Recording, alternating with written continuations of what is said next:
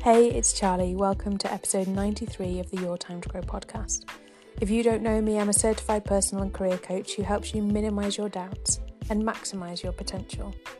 And this week, I've been talking to a lot of people about mindful careers. And I see a lot of benefits to a mindful career, and I want to share some of those with you today.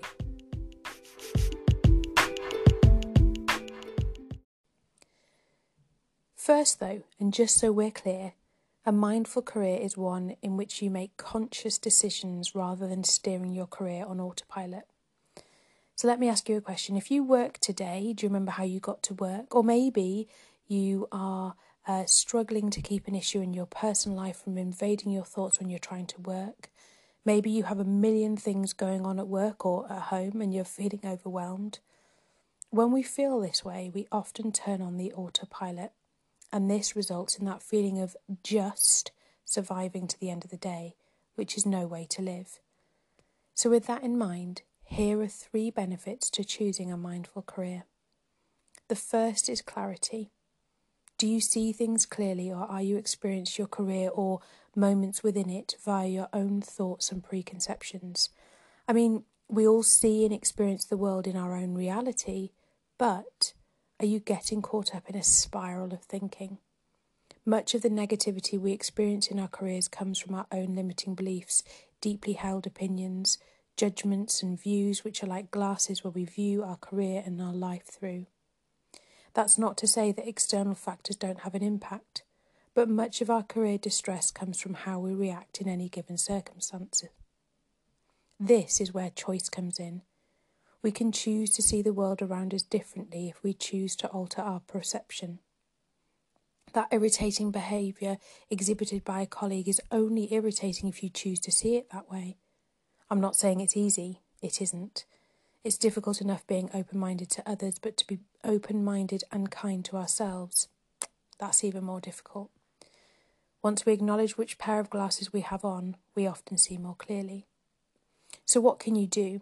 You can be more curious about your actions and reactions. Notice if you're falling into an old familiar pattern. Stop and examine what's going on.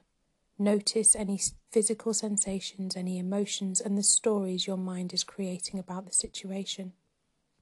I really like to use this phrase I heard the other day. The way you relate to the issue is the issue. And it's important because this isn't an exercise designed for you to give yourself a hard time or to feel bad about falling into an unhelpful pattern. It's an opportunity for you to recognise the experience and make the decision to accept that it's happening. It will pass, and then you can reflect and challenge those opinions, limiting beliefs, judgments when you're feeling calmer. The second benefit of a mindful career is that it improves your working relationships. The more you understand your own mind, the more you can apply that understanding to others, from reading their body language to being able to stand in their shoes for a moment. Mindfulness increases your empathy and enhances your connection with others. This builds trust, which is good for your relationships. Imagine your boss is coming towards you, you have a difficult relationship and you've got your defensive glasses on. Perhaps you're wondering what you've done wrong, whether they're bringing you more work to do, or I bet they're going to change that goalpost again. What to do? When we approach meetings and experiences consciously and confidently, instead of being carried away by them, they're usually more productive. Once again, curiosity is key. What if you asked how you could listen to your boss, how you could hear them and see them without judgment as though it was the first time you'd met? What if you only dealt with what comes up in the moment? This isn't a cure-all approach, and sometimes the other people is being a pain in the bum, but mindfulness helps you see that it's on them. You cannot control other people's reactions, only your own. It's okay to walk away if it's not working or to create boundaries. This isn't about excusing people's behaviour, but noticing it and how you react. And the third benefit is it allows your creative potential to bloom. A mindful career means consciously focusing on your mind, what's in front of you. This means resisting the patterns and routines we've created over the years. It interrupts the conditioned responses which block our creative potential by stopping us exploring new avenues of thought. Each time we resist an autopilot habit like checking our phone during a conversation with a colleague or reacting defensively to feedback, we open up to alternatives. We become less likely to default to these patterns in the future and to create more effective strategies to cope. So notice when you act on autopilot, perhaps over a day, what are your triggers? What could you do instead? Perhaps leaving your phone at your desk or turning off notifications, maybe focusing on the other person's body language, words or behaviours.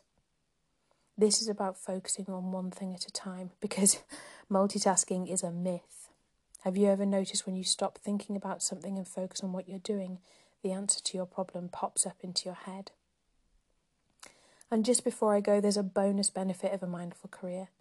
Mindfulness reduces your stress levels and helps you feel less overwhelmed. This is because it takes you out of the fight or flight response and brings a calmer mental state. This allows you to show yourself and others more compassion and kindness. And who doesn't want that?